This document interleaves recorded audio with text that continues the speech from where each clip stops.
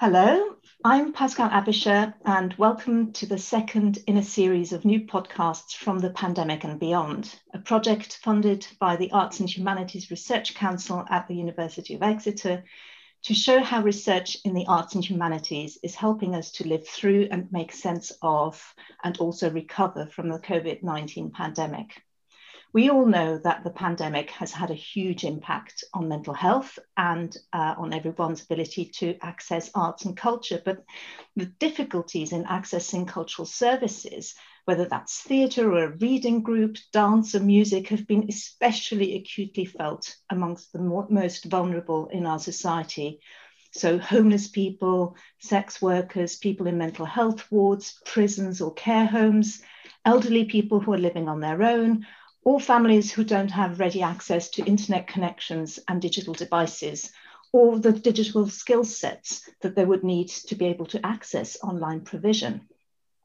To understand this problem and how it is affecting vulnerable communities in the Liverpool City region, I'm talking today to Professor Josie Billington, who is leading the COVID-19 Care project that is looking at how arts and culture provision in the Liverpool City region was affected by the pandemic, and she's examining the highly creative and collaborative ways in which providers have adapted to the lockdowns.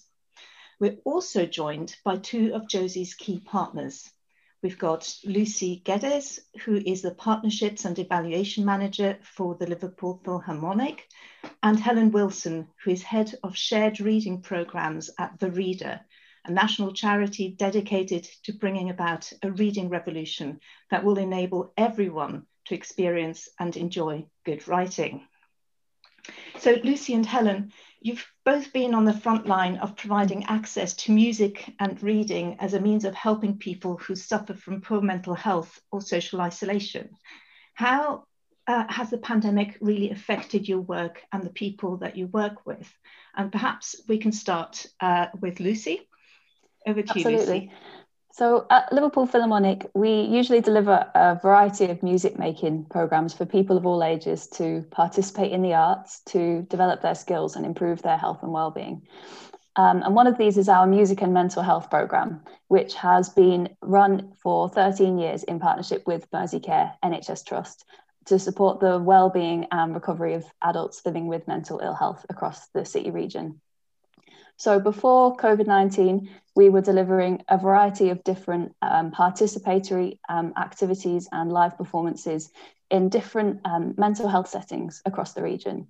So community mental health settings and also inpatient wards and high secure services as well. As a result of COVID-19, with hospitals not allowing visitors, community venues shutting for a few months and a lot of our staff being on furlough, that activity was all paused for a few months in early spring 2020, and we had to really look at the way that we could adapt the way that we would usually work to respond to the increased challenges that people were facing. So we knew from speaking to our participants, running surveys and focus groups, that participants were experiencing a lot of challenges with their mental health. So low mood, anxiety, fear of going out, fluctuating emotions was something that were referenced a lot, but also financial problems and physical health as well, and lack of support services. So we really tried to look at how we could support the people that we work with, and we began running online groups, so participatory music making groups on Zoom and on Teams for people who are living at home, who might be isolated, and people also in mental health wards, inpatient wards, through Merseycare and through our partnership with Cheshire and Wirral Partnership NHS Trust. So those activities have been wide-ranging, and we've reached over 300 people in the last 8 months, and have tried lots of different things along the way. Brilliant, thank you. Helen, is that sort of similar to the picture that you've encountered at the Reader? Yes, absolutely. At the Reader, we used to have around 700 groups running every week and around 1,200 volunteers supporting those groups across the UK. shared reading is a model that uses what we would call literature, but I'd like to stress that by that we mean writing and reading material that has human content, so something that people can relate to and explore. We get people together, as Lucy was saying, in small groups in person usually, to read slowly, aloud, and pause for conversation. All of the reading is held by a trained volunteer, so people who perhaps lack confidence or ability around literacy can join in just as anyone else can. And also it creates a wonderful live experience in the room. The problem, of course, brought by the pandemic is that we can't get together in person. So we had to completely rethink all of our delivery and move, again, as Lucy was saying, to online, but also we set up a reading by phone service and what we call our Lifelines reading activity packs. So these are easy to print, easy to download packs where we curate reading material and add some reading notes to almost walk people through it. We've seen really fantastic results with that, as people can sign up themselves, have something delivered every week by email, or of course to help take on that digital divide that we've seen. We've worked with lots of partner organisations who can distribute those materials, or particularly mental health inpatient services. We work with a number of trusts throughout the UK, but particularly in the Northwest. So we've seen partner staff print out these packs and distribute them, whether that be on wards, but also throughout our justice settings as well, for people living in prison who've had increased isolation beyond anything else most of us have experienced recently. So we have seen great success with that, and we've seen, as I can touch upon later, some of the most consistent evaluation results be repeated during the pandemic. So around activity, helping people feel relaxed, giving people something different to think about, which we've all valued recently, having something important to look forward to. I think this is perhaps my favourite one, that people are still feeling more connected to others and in a different way, as well as saying that the groups and reading experiences help them feel better. Yeah, oh, that's brilliant. So you've touched there on different ways of solving the problems that you encounter when you can't get people in the same room together and sort of feel the warmth of a shared moment and space. And presumably it can be quite challenging to do things via Zoom. And you found other ways of overcoming those challenges. So Helen, could you talk a little bit more about how you've managed to find alternative ways of working with people when you haven't been able to get to them through Zoom sessions? So you mentioned phone, but you mentioned also those Lifeline packs. Can you say a bit more about those? Yeah, absolutely. So as I think I said, the Lifelines packs are really carefully curated reading materials, which we then try and mirror the experience of being a shared reading group by having reading notes to take people through the material, but also prompt questions, perhaps help people explore ideas they might have about the material and feel more connected to it. I think it's really easy, particularly for people such as myself that have always found great solace in reading and was lucky enough to be supported in learning to read and being read to as a young person, to forget that there can be real challenges for a number of people around that. So we've really worked hard to make sure that everything in our offer is really inclusive and helps people feel welcome and very, very accessible. So that might be anything from font size, but also down to the way that we communicate through all these different delivery mechanisms. It's conversational, it's warm, it's about being a person, which I think perhaps it's easy to forget about that when we start talking about mental health. But a bit of a bold statement perhaps, but I think that just means being a person in the world and what it feels like. So the Lifelines packs have proved enormously popular, and I think, again, as I said, it's because they can be used in various ways. Someone can sign up themselves, but we've tried to take it on from all angles by having lots of partner organisations that we work with for example, an organisation in Manchester has been printing out the Lifelines packs and putting them in food parcels that have been distributed for people. We've got a number of care homes that have signed up to Lifelines, and we've also created some bespoke bundles for them. For the likes of care home staff, people working on inpatient wards and also within, as Lucy was saying, secure settings, we started up a free do-it-yourself shared reading workshop to help people gain the skills and the confidence while we couldn't carry out formal training to use those packs. So if somebody was a key worker, for instance, they were in a hospital, they were still going to a prison, they could help people use those packs as much as was possible with obviously all the restrictions we've been living under. That sounds amazing. So you've been doing things to train people to help other people, and also things that give people something very tangible to hold on to print out and to share with other people, so that there is a conversation about the things that they are reading that is able to develop. Is that what you're saying? Is that something that you're finding as well, Lucy? Is that something that music can do as well? Definitely, Pascal, and I really agree with Helen that the arts are an amazing way to bring out the human in us, our sort of true feelings, our true selves, our true identities, and to be able to connect in a group with kind of like-minded people who share a common interest, whatever that may be, whether that's reading or music or other arts, is such a valuable tool to do that. And we've seen the impact of our online groups in lots of different ways, with people rediscovering their love of music again, where it might have previously been challenging for them in the past, feeling comfortable to explore that again, or growing in confidence and believing that they've got the ability to do something and to contribute to the group as well.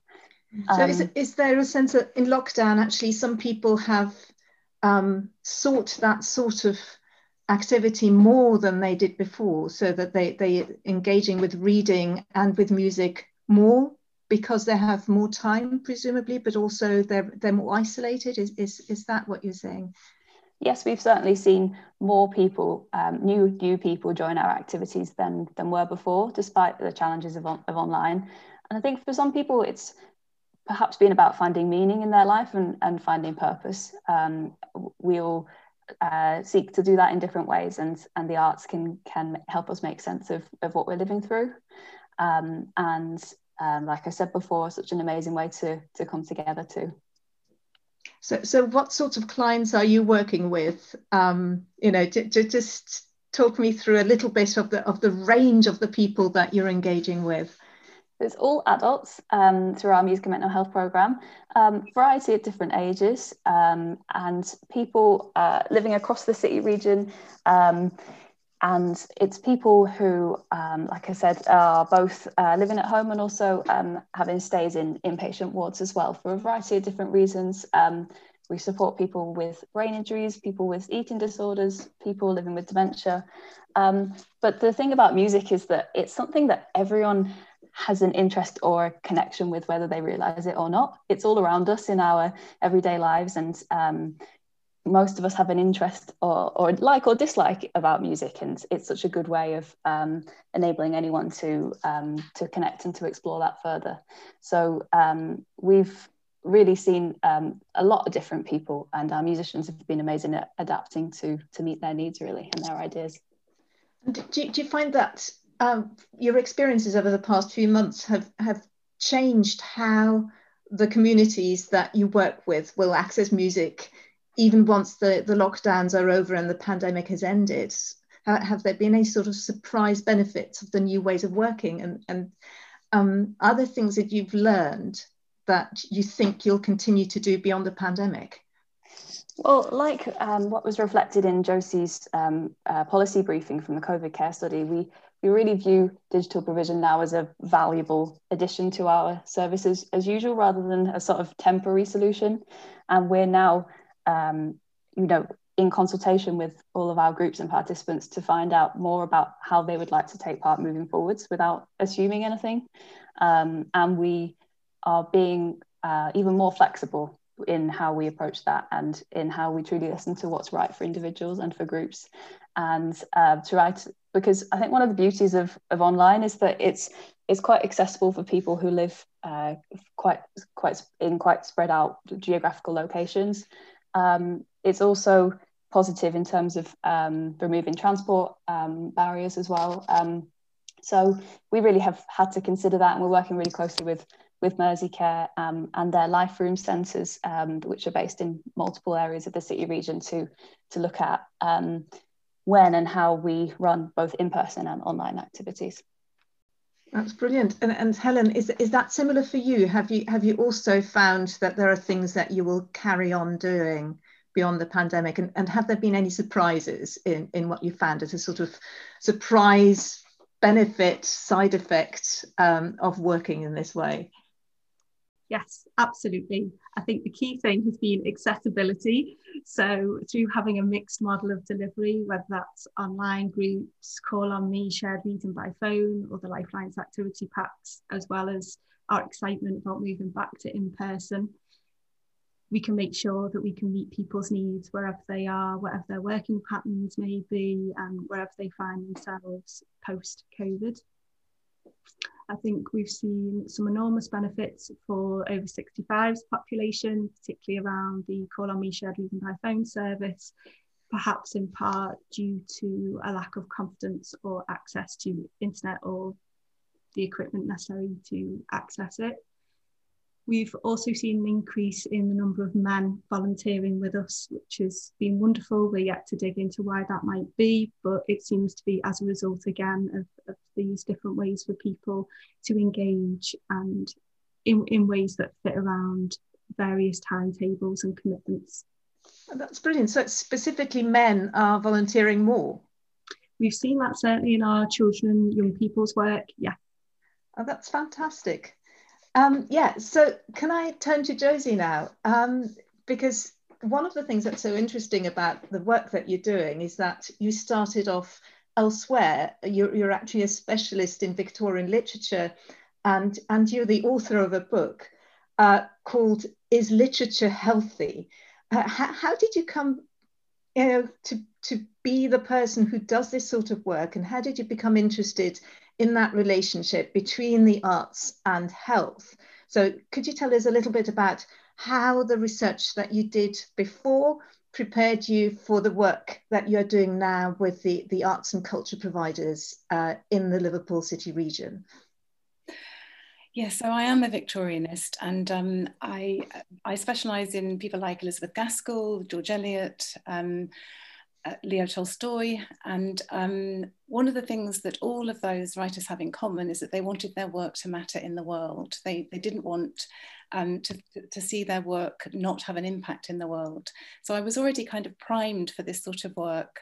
And then I looked at the brilliant work that was being done by the reader. This is about 15 or 20 years ago when I first encountered this.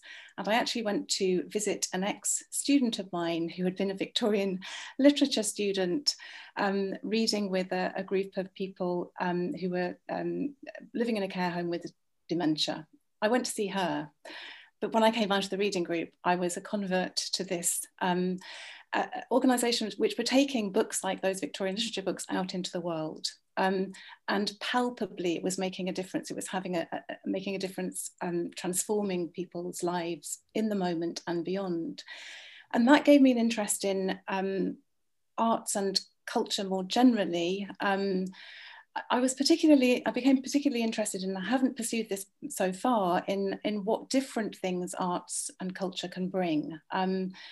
Music, books, can they work together in a person's life as a form of life support? What distinct things do they bring? And I was actually working on a project, an application to the HRC for just such a project when COVID-19 hit. So I saw at first hand what was happening to arts organisations, and I knew very well that the people that they were reaching every week and who'd come to rely on their services every week were not able to access them. So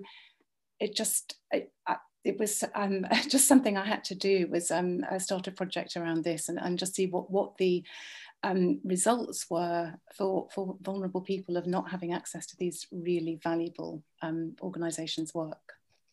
So you were exactly in the right place in your academic work at the right time. Absolutely. To undertake this study that you're doing of the whole provision across that region.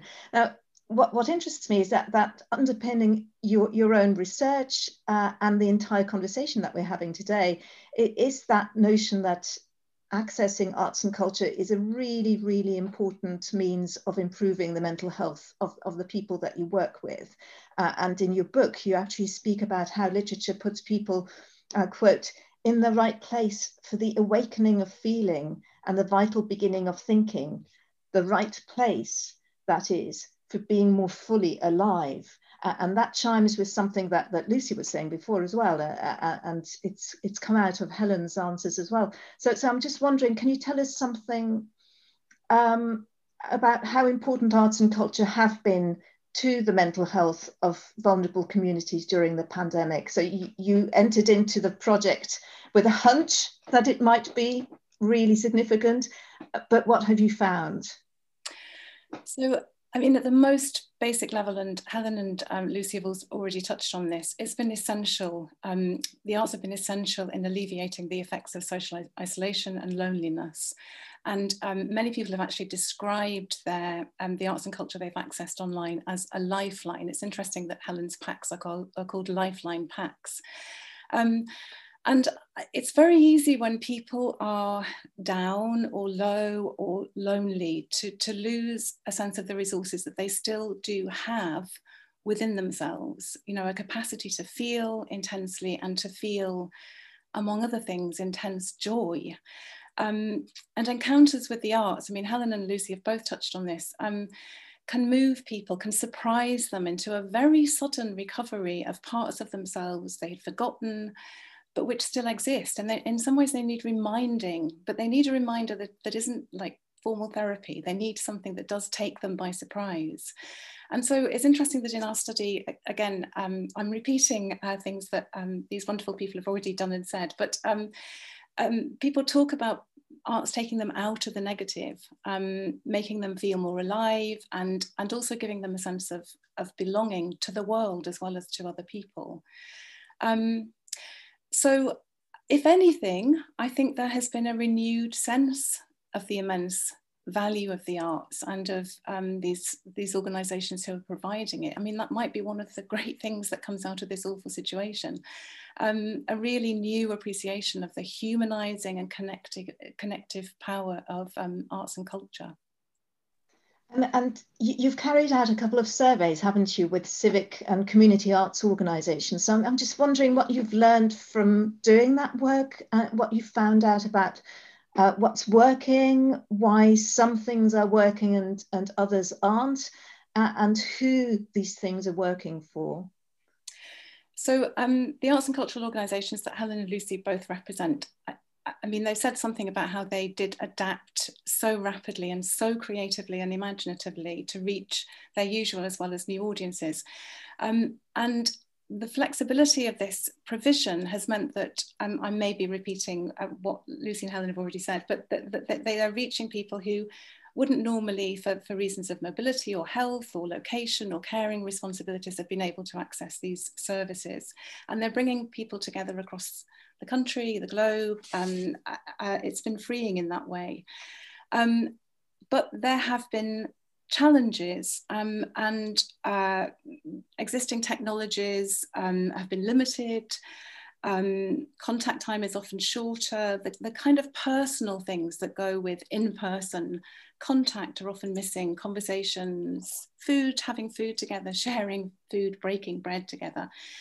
So that loss of a kind of tactile nature of meeting has gone. And those organisations like the Reader and the Liverpool Philharmonic that have had most success often in reaching very vulnerable people have to thank in many ways their existing partnership with health organisations who have often provided the online platform and allowed them in various ways to reach vulnerable, isolated and disadvantaged populations. There is also, of course, related to that, the difficulty of digital exclusion for many people for whom this is entirely a new world, a new universe. And I remember Helen saying to me, this cuts both ways because people are not accessing the service and the organisation doesn't know who, which people they're reaching. So and actually finding those usual beneficiaries again is going to be one of the big challenges. But a plus has been reaching new people, as Helen was saying. Yeah, and you've actually looked at audiences, haven't you? You've also talked to the beneficiaries of these provisions. And I'm just wondering, what are the most important things that you've learned from the users about what it's like to be accessing these services online during the pandemic, or over the phone, or through a Lifeline pack? Yeah, perhaps one of the most alarming things that's come out of speaking to beneficiaries. So these are kind of usual audiences rather than people who are reached via the kind of partnership that Lucy and Helen have with health organisations.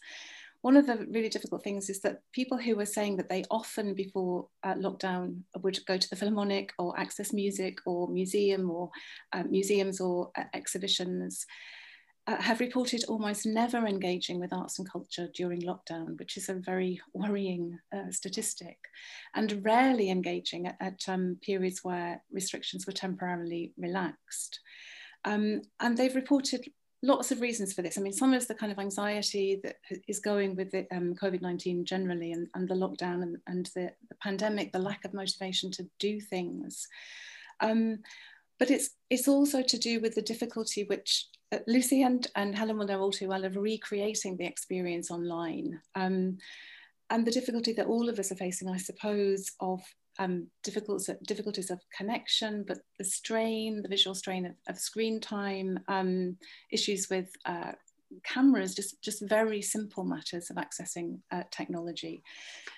So there are a number of barriers, I think, to kind of usual audiences accessing arts and culture. Yeah, that's really sad because clearly new audiences are being reached, but old audiences are being lost along the way. And the ideal would be to just manage to reach both the old audiences and the new users of these services. So I'm wondering what, in your view, are the most important things that we now need to put in place to help art and culture organisations be as effective as possible in reaching especially the vulnerable and disadvantaged people who are most at risk of mental health issues. And is this something that should be perhaps scaled up beyond the Liverpool city region? Could other parts of the UK, like the Southwest where I'm sitting, also benefit from this? Absolutely, and we've come up with kind of 3 clear interim recommendations, but we think they're vital ones. And one is about arts and cultural organisations needing support, expert advice to retain the advantages of these digital services into the future and also to improve them. So this would involve help with platforms, products, those products which best suit their needs and the needs of their beneficiaries, and things like online safeguarding procedures. And this means both the workforce and the people who are likely to benefit from this activity. So just giving people the right equipment is great, but it's not enough. So there needs to be investment in training, really. One of the other areas that's come up very clearly is a need to coordinate the wonderful work that's gone on sort of ad hoc through the sheer goodwill of local organisations, some kind of backbone organisation or register. And I would imagine this is pretty common across the nation, that people are doing a lot of good work, but no one is quite coordinating the work of arts and cultural organisations in relation to vulnerable people. We also think there should be a lot of thought given to creating sustainable partnerships between mental health providers and arts providers. As I was saying, these organisations that have worked really successfully have done that in part because they're collaborating already with regional health providers and social care providers. At the moment, there are many practitioners out of work, some of whom our study is showing are themselves suffering mental health difficulties because they've lost their own raison d'etre, their own kind of purpose in life. We have the biggest mental health problem we have ever had in this country. We need to put the two things together. We need to find a way of doing that formally, building on the kind of great experience that many people have, but actually finding some kind of infrastructure for this to work into the future. Yeah, I mean, it sounds like it's all around connecting people to the services and reconnecting parts of the provision that used to work, and making new networks happen, and finding a way of coordinating all of that into something that works with healthcare providers, so that the whole, like an ecosystem, yes, of care and, yes, of arts and culture can reboot after the pandemic. That's, yes, brilliant. So I'm just wondering, Helen and Lucy, how important is it to the work that you're doing that someone like Josie is actually able to step outside the everyday concerns that you have and look at the bigger picture of arts and culture provision in the region?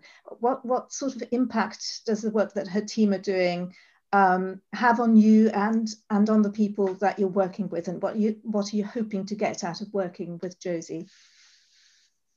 The work that Josie and her team are doing really has validated a lot of the informal outcomes that we have seen through our work at Liverpool Philharmonic, and given them weight and validation, including the recommendations that Josie just described around training in digital literacy, cross-sector partnership, and coordinated networks as well. And also for us, actually being part of this process gave us the time to take a pause and to reflect on what we've seen and experienced as an organisation and as individuals during this time. How about you, Helen? How about you?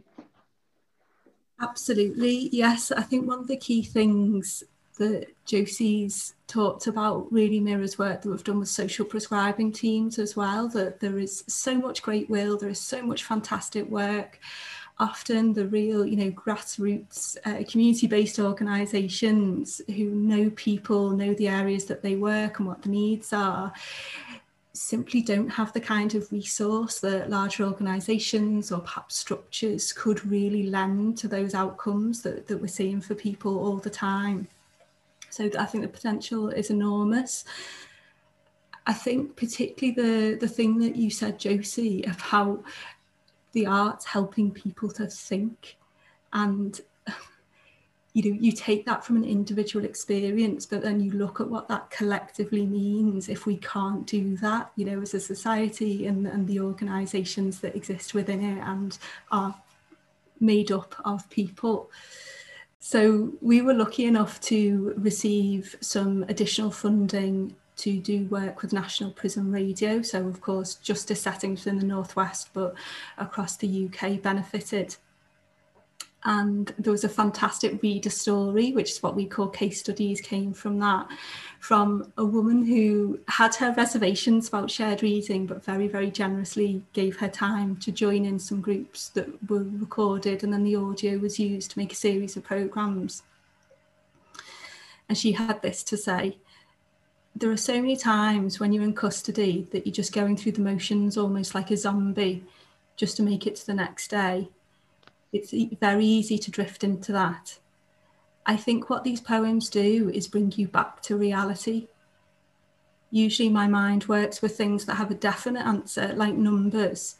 And when you're reading on your own, you have a very one-track mind about what something means, but it might mean something completely different to somebody else. When we are reading together, things kept changing direction as we were bouncing ideas off each other. And that's really good. It opens up your thought process. That is the most beautiful ending we could imagine. So that's all we've got time for, but thank you for just ending it on this high note.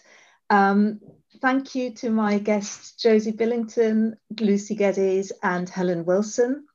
The Pandemic and Beyond team are Sarah Hartley, Victoria Tischler, Des Fitzgerald, Rachel Nicholas, Benedict Morrison, Garth Davies, and me, Pascal Abisher. To get updates on the project, find out more about the latest Arts and Humanities COVID-19 research, and to access future episodes of this series, you can find everything you need on our website, which is pandemicandbeyond, one word, .exeter.ac.uk. Thank you very much.